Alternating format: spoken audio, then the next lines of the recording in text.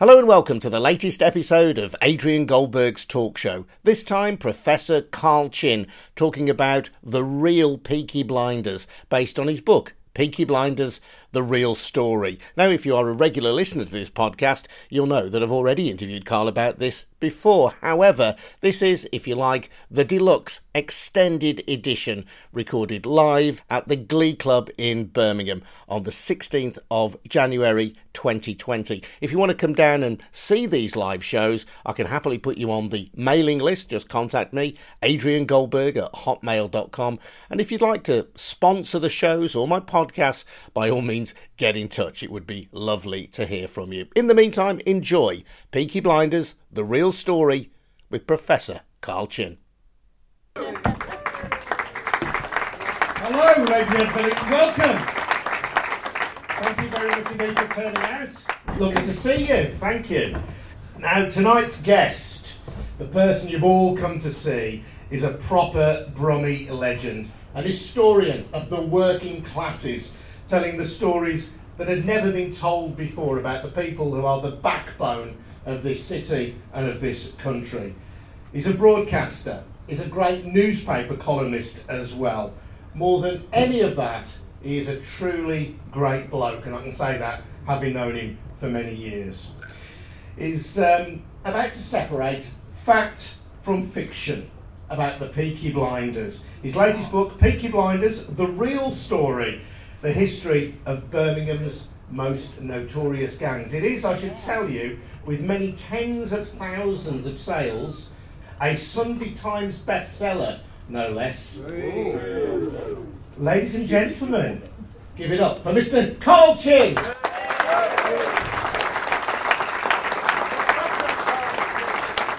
Professor Carl Chin, thank you. Dr. Carl Chin. Now, Carl, the first thing I want to say about tonight is we're united here, at the very least, in an interest and I hope a love of Peaky Blinders. I love the television series. I thought season 5, the last series, was probably the best yet. Personally, I thought it was fantastic. In terms of separating fact from fiction, which is Carl's job as an historian, one thing I want to declare, and I'm sure Carl wants to declare, is that none of this is designed in any way to take away from Stephen Knight's fantastic television creation. Not at all. For me, as a Brummie and a West Midlander, I will praise Stephen Knight because the series has drawn positive attention to us. What did we have to boast about on the TV before? Crossroads. They forgot their lines, the set swabbled, and we were humiliated 3 nights a week, weren't we? So, on a serious note, this has been a major series, international phenomenon that has drawn lots of attention to Birmingham. It's drawn, secondly, as a result of that attention, lots of new visitors to Birmingham. By the way, I don't think the council has really looked at the way they could work with Stephen and others to make more of that. And I think there's a third thing that's important with the series. It's actually brought in a lot of young people to look at history in a different way. You know, so whether or not their realities are different, and they are, from the drama, we've got to praise the drama for me for those 3 things. And lots of youngsters now are finding out more about the 1920s and 30s, and most importantly, their own family stories. So yes, I agree with you. Yeah, okay, now let's talk about the Peaky Blinders then. And I've read Carl's book that I do recommend to you. There's a little merch stall over there. We will be signing copies later. Arcadine merch stall. And the story of the Peaky Blinders, as you describe it in the book, Carl, the TV series, as you'll all know, is set in the immediate years after World War I. Yeah. There were people called the Peaky Blinders, but they actually existed in Birmingham before World War I. Yeah, they did. It was very much a pre-First World War phenomenon. I don't know, I'm 63, and I'm sure there's 1 or 2 of my age group around here this evening. I'd heard about the Peaky Blinders growing up, but anybody else? Yeah, and all that we really had heard about them was the story of the razor blades. Am I correct? That's all we heard. That, not like in the series where they say they slashed across the eyes, because there's a problem with that to try and slash across the eyes, the bridge of the nose. The story I heard growing up was they slashed the foreheads, hence causing blood to go into the eyes to blind them. So I'd heard about them growing up. I first wrote about them in my doctoral thesis in 1986. I was writing a thesis about Sparkbrook, But my first chapter was really looking at Birmingham in the late 19th century. And if you pick up history books about Birmingham, they will all tell you that we were the city of 1,000 trades, and we were, weren't we? And we were proud of that, weren't we? And they would tell us that after Joseph Chamberlain's mayoralty, Birmingham was the best governed city in the world, and it was then. But what they don't tell you, it was also denigrated as one of the most violent cities in the kingdom, the city of the Peaky Blinders.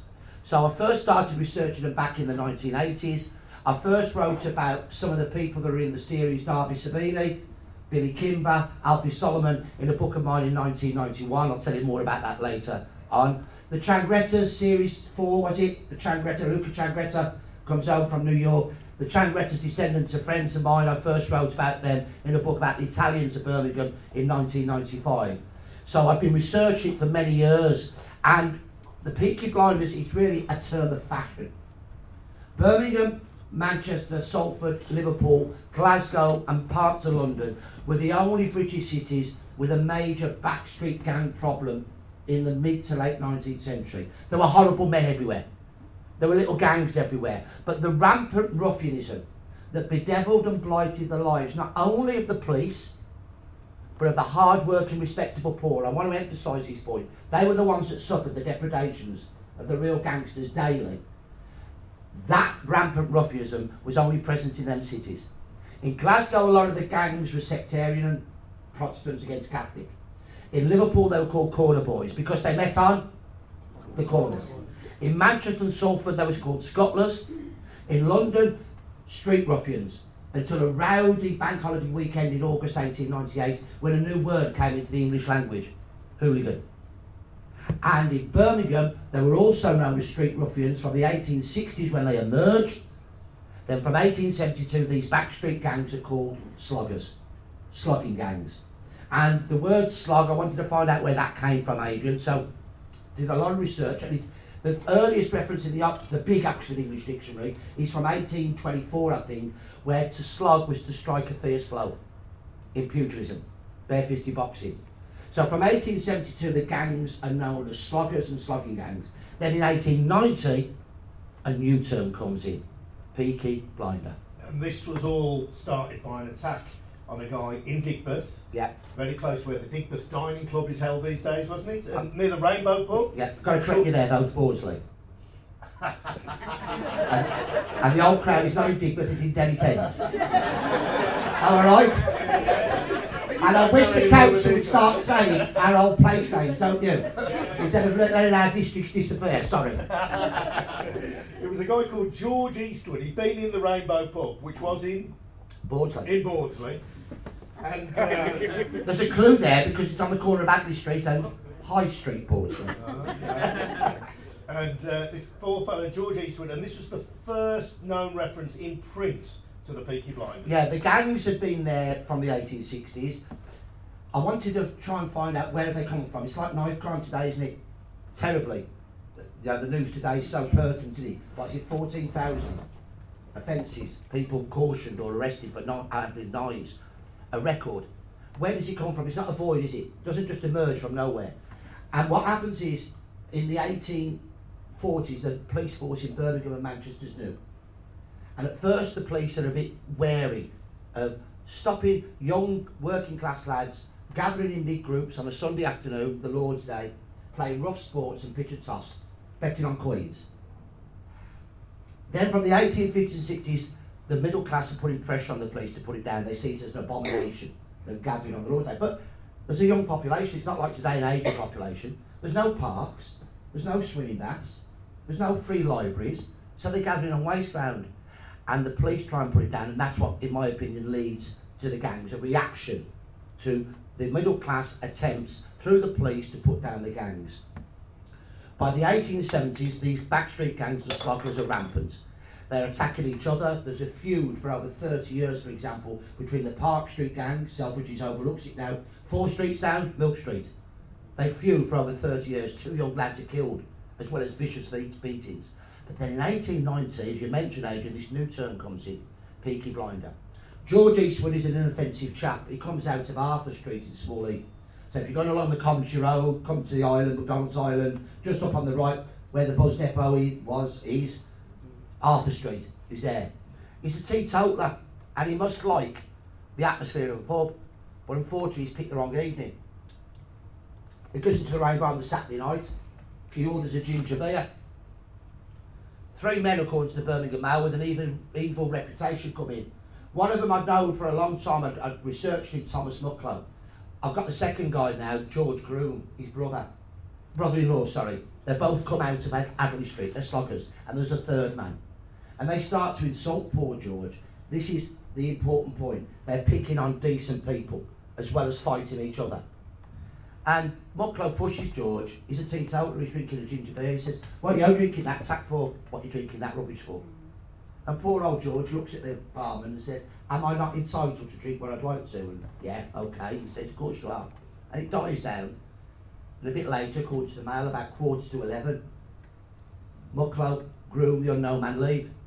George then leaves, must think it's clear, and he leaves at 11 o'clock to go back up to Arthur Street. He's going to turn left from the Rainbow, from the bar in Adderley Street, that bar entrance, go under the 2 railway viaducts, to turn right along up Trinity Street to get to the Coventry Road. He never made it. They come out the dark, they chase him. Can you imagine the fear he must have been in? They get him under one of the 2 viaducts. I think it's the furthest one, the one closest to Upper and Lower Trinity Street, because they viciously beat him to the ground. Mucklow shouting, "Give it to him hot, lads." The newspaper report is graphic. Groom hits him, he goes down, smashes his head on the floor. They start kicking him about the street with steel toe-cap boots. That's the only difference between the sloggers of Birmingham and the scottlers of Manchester and Salford. The scottlers wear brass-tipped clogs. The Birmingham gangs, steel toe-cap boots. But they have bell-bottom trousers, tight to the knee and splayed out. And they wear what's called a daff, a long hanky, a bit like the old Cowboys films, you know, them long hankies, but they had them like a V at the front. But these hankies would be knotted, twisted round the neck and knotted. Waistcoat, collarless shirt. So George has been punched, he's fallen down, smashed his head, been kicked. And now Groom takes off the most important weapon of the scottlers and of the sloggers of Birmingham, his belt. Some of us older ones remember those kind of belts, won't we? Thick belts, weren't they? Heavy buckles. And they would wrap them around the wrist, leaving about 8 inches, and then they'd buckle it and slash and slash. George was eventually rushed to hospital. He was in the old Queen's Hospital, which became the Ackie in Bath Row. 3 weeks, and he had to have an operation called trepanning, piece of the skull cut out to relieve the pressure on his brain. Eventually, he escaped from them. He ran, must have been fear, was given succour, shelter in a local house. Mucklow was the only one arrested. He was sent down for 9 months hard labour, and in the Birmingham Mail on the Monday night it said the attack was carried out by the gang of Peaky Blinders. They were actually the Adderley Street Sloggers. And the 1890s, the first time the term Peaky Blinder is used in the local press. That suggests to me, and I'm sure you'd agree with me, that if it's used in the press for the first time then, it's been used on the street before then. But obviously, I'll never be able to prove that. And then the term Peaky Blinder comes into use, really, Adrian, for men who are in slogging gangs. And by the late 1890s, it's become the generic term for hooligans in Birmingham. So men who might be sluggers, but also might just be violent men, who like attacking other people, full stop. But the story about people wearing peaked caps with razor blades in, not much evidence for that. No evidence at all. No evidence at all. And I think the fact is, it's very important to bear in mind, it was a myth that arose. First of all, they didn't need safety razor blades. They use their boots. They use their belts. They're poor men. They own them, don't they? There used to be what was called in Birmingham back streets. I'm sure some again of my age and above heard of them. Dockers. You ever heard of them? The cobblestones from the street that they would throw each other. There was bricks everywhere, weren't there? They'd smash bricks up and throw them. So they didn't need them. They're poor men. Secondly, there's absolutely no evidence. I've gone through hundreds of court cases, police accounts, newspaper reports, never mentioned. Thirdly, disposable safety razor blades were not invented and patented by King Gillette in America until 1904. They were not sold in great numbers in England until 1910. by which time the gangs have disappeared. Only just, but they've gone. And moreover, set of 5 best Sheffield steel razor blades cost 37 shillings and sixpence. For those of you who are young, that's nearly 2 liquor. A poor man would be lucky to earn £1 a week if he was lucky. Are you going to spend twice as much as you've got coming in on a weapon that is not going to be effective? Because when I do this on my tours and I say to people, go on, look, I just happen to have one. Come up here, Aki. Come up here. What's your name? Dad. Come up, Dad. Oh, God, you're too big. What's he going to do? Come up here, right, Dad. Right, now, look at everybody there. Right, we're having a boss up. Who do you support?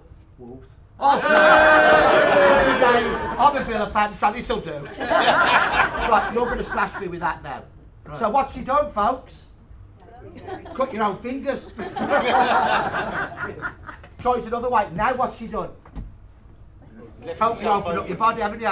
Can we give Dan a big round of applause, please? It's not easy. It's not feasible. So, number 1, there's no evidence. Number 2, the razor blades didn't come in until as the gangs had disappeared. Interestingly, in the First World War, all the British Tommies were supplied with cutthroat razors. It was the American troops under General Pershing who came in 1917 who had the disposable safety razor blades. It's really a term for the fashion. And the main reason why they didn't use their flat caps, the first Peaky Blinders did not wear them. They wore billycocks. Anybody heard that term before? It's a bowler hat. A kind of bowler hat that was the working man's headgear. Very fortunate to have a wonderful collection we have in the West Midlands of photographs on Birmingham City Police Force. It's one of the first police forces to photograph criminals. And I've got a couple of photos, one's in the book, of a guy called Charles Battle. He's got the daff on, and he's got his billycock on. Now, what was the fashion? 2 really rare accounts I found of people, men who grew up in the period, said what they liked to do with the billycock, close cropped hair, but with a quiff. And they liked to show off the quiff. So they would pull the billycock to one side. When the flat cap come in, they did that. So what's the peak doing to the eye? Blinding it, it's covering it up. So it's a great story. It's infused with drama, dread and fear, but it is a myth. Sorry.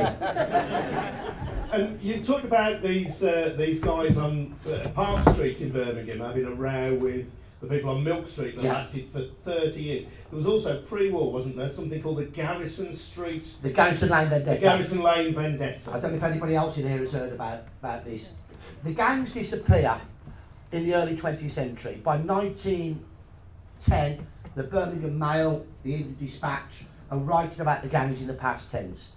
They've disappeared for a number of reasons. Stronger policing, led by a new chief constable, Charles Horton Raffner, appointed in 1899, a Protestant from Belfast.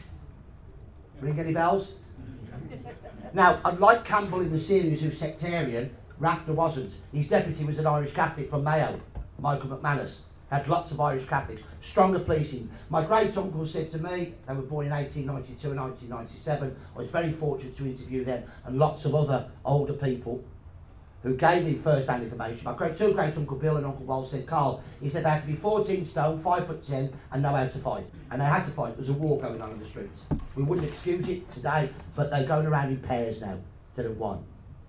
The Birmingham Police Force was badly undermanned. Raffner has a big recruitment campaign. Found an advertisement, 5'10" minimum height. Exactly what my great uncles had told me. Stronger policing, new sports coming in. Instead of the streets fighting each other in Manchester and Salford, they start playing football. It's a participation sport. And then there's another new sport which I think has a major impact.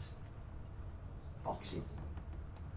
Father Pinchard, you know when you stand at New Street Station and you look down from the high steps into Hill Street, just across from the Crown, sort of a back Sabbath there, that was one of the toughest, poorest streets in Birmingham there, Hill Street, and Father Pinchard, a High Church of England vicar, had a community hall there.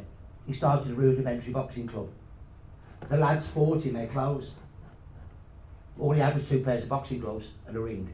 So they have a big effect. But In 1908, the worst outbreak of gang violence in Birmingham's history emerged, unfortunately, for the last, 20 odd years, when we've seen gang war between different gangs in the city over drugs. This was a war that went on for 4 years. And the Sheffield Star newspaper said it was the last of the Peaky Blinders. In many respects, it was, Adrian. It was fought in a very localised area, in all the back streets behind Derry Tend and Bawdsley. So I'm looking at Glover Street, Dartmouth Street, all around there. Really, from anybody know Titty-Bottle Park, Itchycoo Park? Yeah, by the Blues ground, there downwards, back down to the Derry Tend and to Bawdsley. Fought between a very hard man called Billy Beach. I interviewed people that knew Billy Beach back in the 80s.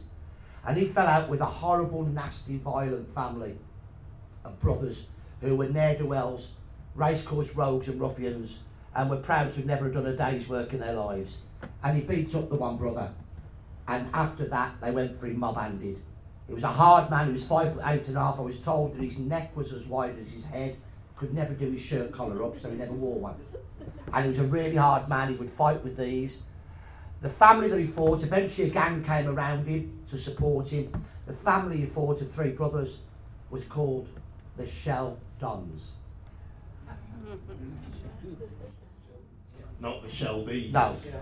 In terms of the Garrison Lane vendetta then, did we have at that time, this is pre-war still we're talking about, was there any one single dominant gang or gang family in Birmingham? No, that was where Birmingham became different from London in the 20s and 30s. We didn't get that criminality. The Peaky Blinder gangs, the stocking gangs, a lot of them were hard-working blokes. In court, Thomas Mucklow, who was the instigator of the attack on poor George Eastwood, the local constable said he's a hard-working chap. Many of them were. Others were like somebody close to me, petty thieves. Because you had your great-granddad was a Peaky Blinder. Yeah, Edward Derrick, my dad's maternal grandfather. Didn't know much about him growing up because my great-grandmother Ada abandoned him. She had to leave him. He was 5'4.25", horrible, nasty, violent man. He got done like all the Peaky Blinders. They hated the police. They tried to stab the police. They'd be happy killing. 3 police officers were killed in Birmingham. 1875 PC Lines, 1898 PC Stein, 1901 PC Gunter, 1902 PC Blinko had a thug race him from behind in Sherburn Road, Ballsweet, and cleave his head with a meat cleaver. So they were horrible men. They hated the police. My great-grandfather was one of those. Hated the police. He was a petty thief. On one occasion, this is how big the criminality got, he stole a side of bacon from outside a pork butcher's. That's the measure of these men. The ones that were petty criminals were petty criminals. But he used to brutally abuse my aunt Ada. And he used to beat my great-grandmother Ada. He used to beat her up, smash the house up. I didn't have a photo of him until a few years ago. Now, my dad's paternal side, the Chins, they're tall, they're 5'9.5", 5'10". My granddad Jim was in the Coldstream Guards, the First World War. They're fair-skinned, bluish eyes, fair-haired. I'm small, dark-haired, brown-eyed, and sallow-skinned. My great-grandfather's record, he was 5'4.25", he was small. He was sallow-skinned. He was brown-eyed and brown-haired. The only thing missing from the record that would not nail him completely to me didn't say whether he was talkative or not. But on a serious point, he was a horrible, nasty man. And they were all horrible, nasty men. So they're not called Peaky Blinders individually. There's only one man I've come across that was called a Peaky Blinder individually, Henry Lightfoot. And he's the first one in 1895 who is called in court a most dangerous Peaky Blinder. The term, though, is used generically, collectively, for the gangs of Birmingham. So if they're not named as such. And you mentioned the Sheldons. I think there were the 5 sons, and they were originally from Dudley. Yeah, originally Dudley. And ironically, Tommy and Arthur of the 5 were the 2 law-abiding, God-fearing 2, weren't they? They were. So these were, and I think Stephen Knight has said that the Sheldons were the inspirations for the Shelbys in the series, even though they're pre-war. Yeah. Tommy and Arthur were good guys, but the other 3 were all nasty pieces of work. Tommy and Arthur broke away from the family. John was the oldest, Joseph, and then Samuel. Samuel was 5'1.25". I've got a photo of him with his billycock on. He was an original Peaky Blinder. I've got him involved in a slogging attack on the police in Heath Mill Lane. Stephen Knight, in one of the interviews that he had, and I could only go by the interviews because I've never spoken with Stephen, he said that the Sheldons were his dad's maternal uncles. So that's pre-war then. So we've established that there was no single controlling gang in Birmingham. Peaky Blinders was a generic phrase for hooligans, ruffians of the pre-World War I period. After World War I, though, there is something which emerges called the Birmingham Gang. Yeah. And they are not Peaky Blinders, No. although some of them pre-war may have been described as that. Yeah, what happens to the Peaky Blinders, and this was something that intrigued me. I'll take Henry Lightfoot as the example, the only man specifically called a Peaky Blinder. The last offence I've got him for in 1907, this is the kind of criminal he was, he stole 12 scrubbing brushes. Amongst his other misdemeanours, he nicked racing pigeons, case balls, footballs. So these aren't top gangsters. They're not top gangsters. A racing pigeon? Does it just fly home again? But what happens to him? At the age of 41, he says he's 37, he joins up in the First World War as a volunteer. He doesn't have to, he's too old, and there's no conscription at this stage. This is a man that's broke the law throughout his life, tried to knife policemen, that's what he got done for in 1895, and yet he joins up for his country. Old habits die hard. He punches a sergeant and gets thrown out. He then joins up again the next year, 1915, as a volunteer, the Royal Warwicks, and at the Battle of the Somme he received a very bad wound to his eye. There's others that I've got like that, another one, that the Hicklins are the same. So I've done a lot of research looking at what happened to the generality of them. However, you're right, Adrian, a few of the most vicious, the most violent, the most vile became members of pickpocketing gangs. From the 1860s and 70s, railways are opening up the country, aren't they? And there's lots of little race courses outside all the cities. Birmingham race courses, Four Oaks, Hall Green. But with the railways, the pickpocketing gangs can go to Doncaster, to Cheltenham. They're bigger races, aren't they? A lot more people there. The Brummager boys, as they're collectively known, this loose term, not like a mafia gang, don't think like that. They're a very loose collection of 6, 7 and 8 ruffians, violent men. And the police on the race courses are scared of them, there's not enough of them. They're horrible men. From the early 20th century, they are not only pickpocketing, but they're extorting protection money from the racecourse bookmakers, and this is really lucrative. They're charging them for the chalk that they write on the board with the names of the runners. They're charging them for the sponge that you wipe it off with afterwards. They're charging them for the bucket, 2 and 6 each service. £12.5 doesn't sound a lot, but each service probably comes to £1. But this is all a protection racket, isn't all it? a protection racket. You have to pay for these things. You've got to pay. So you've got six blokes, horrible, nasty men coming up to you. They've got knives. The London gang's cutthroat razors. The Birmingham gangs are known as the Hammer Boys from Birmingham. Why? Because they have an hammer in each pocket. But if you don't pay up, you get hammered. So you're going to pay up. Now, just before the First World War, a leader emerges who brings that loose collection of pickpocketing gangs, racecourse rogues, together in a slightly more organised fashion. His name is Billy Kimber. In the series he's a Cockney, isn't he? Remember him, series 1? Yeah. He wasn't, he was a big burly brummie. He come out of Hospital Street, Summer Lane, born in 1882. He's another Peaky Blinder. Again, he's not named as such, but he gets done from the age of 12 for attacking the police, petty theft and gambling in the street. But he forms his own pickpocketing gang with his brother Joe, his brother Harry, and Thomas McDonough, and some other vicious men. And he pals up with 2 major London gangs. The Elephant Boys. This information about the Elephant Boys is by courtesy of Brian MacDonald, who's written a great book called The Gangs of London and the Elephant Boys. And there's a family at the heart of the Elephant Boys, South London, the Elephants and Castle. They're the MacDonalds, his uncles. He pals up with them, and he pals up with George Brummie Sage, the leader of the Camden Town mob from North London. He's not a Brummie, but he knocks about with Brummies, hence his nickname. Now, after the First World War, most of these men are either deserters or they do a runner. They don't get conscripted. Billy Kimber joins up and he's a deserter. Others are in prison. Jack Allard, for example, from Sparkbrook, 1912.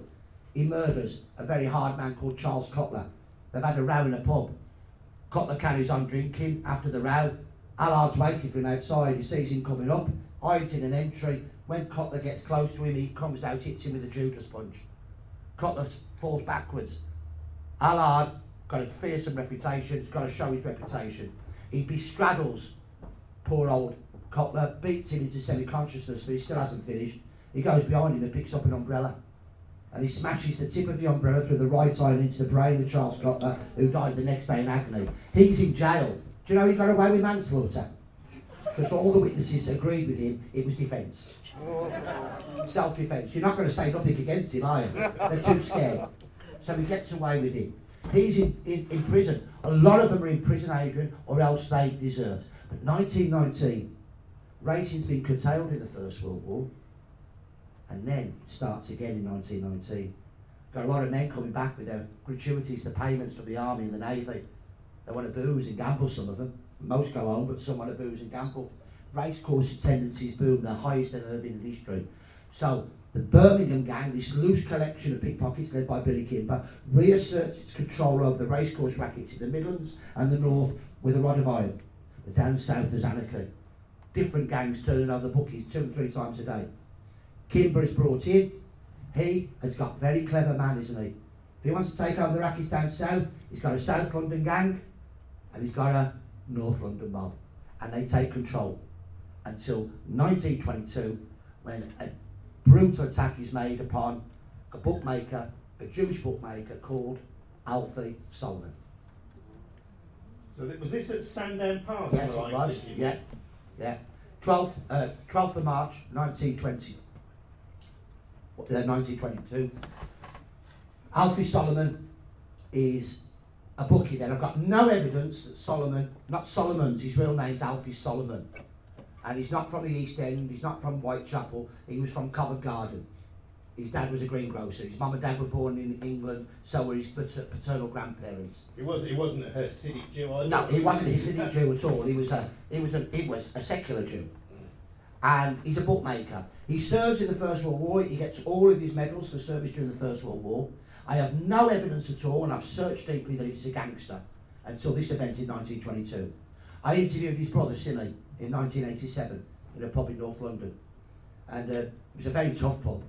And his younger brother looked at me and he says, "It was all your lot's fault." I said, "Oh." He said, "Yeah, you mob from up north." I was going to tell him I'm from the Midlands, but I thought at this stage discretion was the better form of valour. So I left him up, happy to be called a northerner. He said, "Your mob beat my brother up badly." He went into a lot of detail about it. I've since had that corroborated by another eyewitness. And Alfie Solomon's taken his bets, and one of the hard men of the Birmingham gang, a man called Tommy Armstrong, age 41. These aren't young lads. These are men who are making a living from criminality. That's where they differ from their other Peaky Blinders who don't make anything from it. Alfie Solomon's standing on his stool.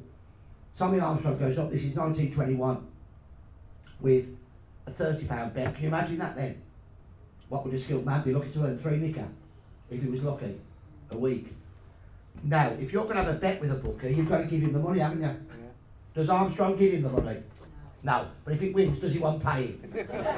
Yes. The horse won. Armstrong comes back. Alfie Solomon says no. And then Armstrong brutally assaulted him. He had a heavy pair of field glasses on him, binoculars. He took them off, smashed them into the face of Alfie Solomon. This is what his brother told me, and again I've had it corroborated by a written source since then. He fell backwards and he stabbed his head. And then the Birmingham gang went on the rampage. They were racist, they were anti-Semitic, they hated Jews, and they attacked every Jewish bookmaker. And one of them, an inoffensive bloke called Philip Jacobs, was so badly beaten up by Tommy Armstrong he died. Armstrong was had up for manslaughter. Do you think any witnesses turned up? No. And in court, after, just as the case was being discharged, Poor old Mrs. Jacobs, the widow, stood up and said, "Nobody, Your Honour, will speak against this man, he's so dangerous." As a result of that, Alfie Solomon turns to a powerful, dangerous, violent man in the background who's the governor of the East End Jewish underworld. He's a hidden figure called Edward Emanuel. I heard about Edward Emanuel back in the 80s, late 80s, when I was interviewing people about this. He's the governor of the East End Jewish underworld. He's got the Metropolitan Police, or many of them, in his pockets. He's paying bribes. And he has been a terror of the East End. He was originally a porter at Covent Garden, earning less than £1 a week. But then in 1911, I find him being arrested for running a spieler. A spieler was a Yiddish word for an illegal Jewish gambling club. He's earning £1 a week, less than £1 a week in 1900. 11 years later, he can pay a fine of £100. This is a big man. What's he after? He wants to go legitimate. He wants to start a printing company to supply the bookmakers with printed racing lists, proper lists, the tickets that you get when you have a bet, the rule books. He sets up a company called the Portsea Press. My granddad, Alf Chin, was an illegal bookie from 1922 in Studley Street, Sparkbrook. Our dad took over in the late 40s. I got into the business after 61, much later than that when it was legal, and I ran the business till 84. Until 1984, we bought all of our printing material from a company called the Portsea Press. 3 years later, when I interviewed the old bookies down south, they were the ones that were telling me the Portsea Press was set up by the East End governor, the governor of the East End Jewish underworld, Edward Emanuel, to go legitimate. Now, to go legitimate, he's got to get rid of Billy Kimber and his London allies, hasn't he? Once they're gone down south, who's going to say no to him? So, this is his opportunity. Alfie Solomon's beating. He knows Solomon's not strong enough. He can get a few tough Jews. He's got a few tearaways himself, Alfie Solomon has, but so is Edward Emanuel, still not strong enough. He brings in Big Alf White from King's Cross, an English gang. The Whites continued to be gangsters in London to the 1960s. But the real leader of the gang that is going to be brought together, the alliance to fight Billy Kimber and the Birmingham gang and their allies, the real leader of the alliance is an Anglo-Italian gangster called Darby Sabini. Remember him in series 2 and 3? He wasn't a mafia-style don. He didn't speak English with an Italian accent. He was born in 1888 in Clerkenwell in North London. His mum was an Englishwoman, Liza Hanley. But he brings his gang in and a vicious war erupts through the spring and summer of 1921.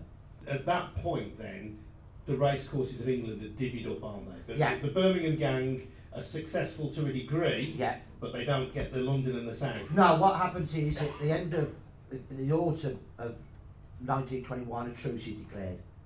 And the Birmingham gang keep the Midlands, the North, the West Country, the rackets. Sabini, Emanuel take over all the South and East Anglia. Overall, the Birmingham gang are happy with that because most of them are living in Birmingham. But Kimber's not, nor are the Elephant Boys, his allies, nor the Camden Town mob. So a new war breaks out in London. What's different is that there is no fighting in Birmingham. So when we saw in Series 1, the fictional Billy Kimber invading Birmingham never happened. No London gang had the temerity to invade Birmingham. Number one, because it was so feared, the Birmingham gang. Number two, from 1910, Billy Kimber, its leader, was living in London and was backed up by the Elephant Boys and the Camden Town mob and another little mob from Islington, the Chapel Street Market gang. And number three, if any London gang would have invaded Birmingham, they would never have found the Birmingham gang. And I think this is where things change in the 20s and 30s. The London gangs are neighbourhood gangs, like the fictional Peaky Blinders, with a family at the heart. Elephant Boys, McDonald's, Sabini's, the Anglo-Italian Sabini gang, Clerkenwell, neighbourhood gang. Harry Sabini's involved in it, Joe Sabini as well as Derby. The Birmingham gang are drawn from all over old Birmingham. The leader, Billy Kimber, was from Summer Lane. One of his top fighters was Tony Martin from Bridge Street West. Real name, Antonio Martino. He was a Brummie Italian fighting with the Brummies against the London Italians because he was a Brummie and they were Londoners. I knew his son very well, Alfie Martin, a respectable bookmaker. All the Birmingham gang, Jack Allard, Sparkbrook, Tommy Armstrong, Conabere Street, Highgate, they were from all over Birmingham. So that's why I think, Adrian, and that's another story, why we didn't get that huge criminal gangs emerging in Birmingham the way that they did in London, because we didn't have those criminal neighbourhood gangs like the Sabinis, like the Elephant Boys, plus we had Charles Horton Rafter, who was our police chief constable who would not have stood for it. And on a final postscript on that, when he died, there were thousands of people out on the streets. 1935 he's in office, he should have retired. The Watch Committee wouldn't let him retire. The Home Defence Secretary said he's going to retire. They wouldn't let him retire. The Watch Committee was the councillors that ran the police. I've got a photo from the Evening Dispatch, its front page, and the memorial service for him was held in St Martin's in the Bullring. You've seen the photo, eh? There are thousands upon thousands of working class brothers in and around St Martin's. Loads more lined the streets as he went to St Peter's in Arban for his burial service. How many of us in this room could say who the chief constable is of our area today? Yeah? Everybody knew Rafter. And the Birmingham Evening Dispatch headlines summed up why thousands upon thousands turned up. He cleaned up the black spots. And what he did, he made life safer for hard-working, decent, poor people whose lives had been bedevilled and benighted by the Peaky Blinders. And what he did when he came in, Adrian, I think the final reason why they were put down was he gave confidence to working-class people to act as witnesses. 1875, when PC Lyons is killed, a young woman, a local woman from Navigation Street, where the attack took place, gave evidence against the gang, including Jeremiah Corkery, the murderer. He was hung. The week after the hanging, that young woman was knifed by the mother and sister of Jeremiah Corkery. This is happening throughout the 1870s and 80s, 1890s. Witnesses have been intimidated and beaten up. 1905, one of the last big Peaky Blinder attacks I find in Bristol Street. They're attacking innocent passers-by. They run off when the police come. And young woman follows them, Harriet Chaplin. And the police don't know who's who, but she points out the ringleaders. They lived in the same street as her in her street. How brave was she? And she was actually commended for her bravery in court. That wouldn't have happened 10 years before Rafter. Rafter gave confidence to the vast majority of the decent poor to stand up against the Peaky Blinders' depredations, thanks to the fighting policemen that are coming.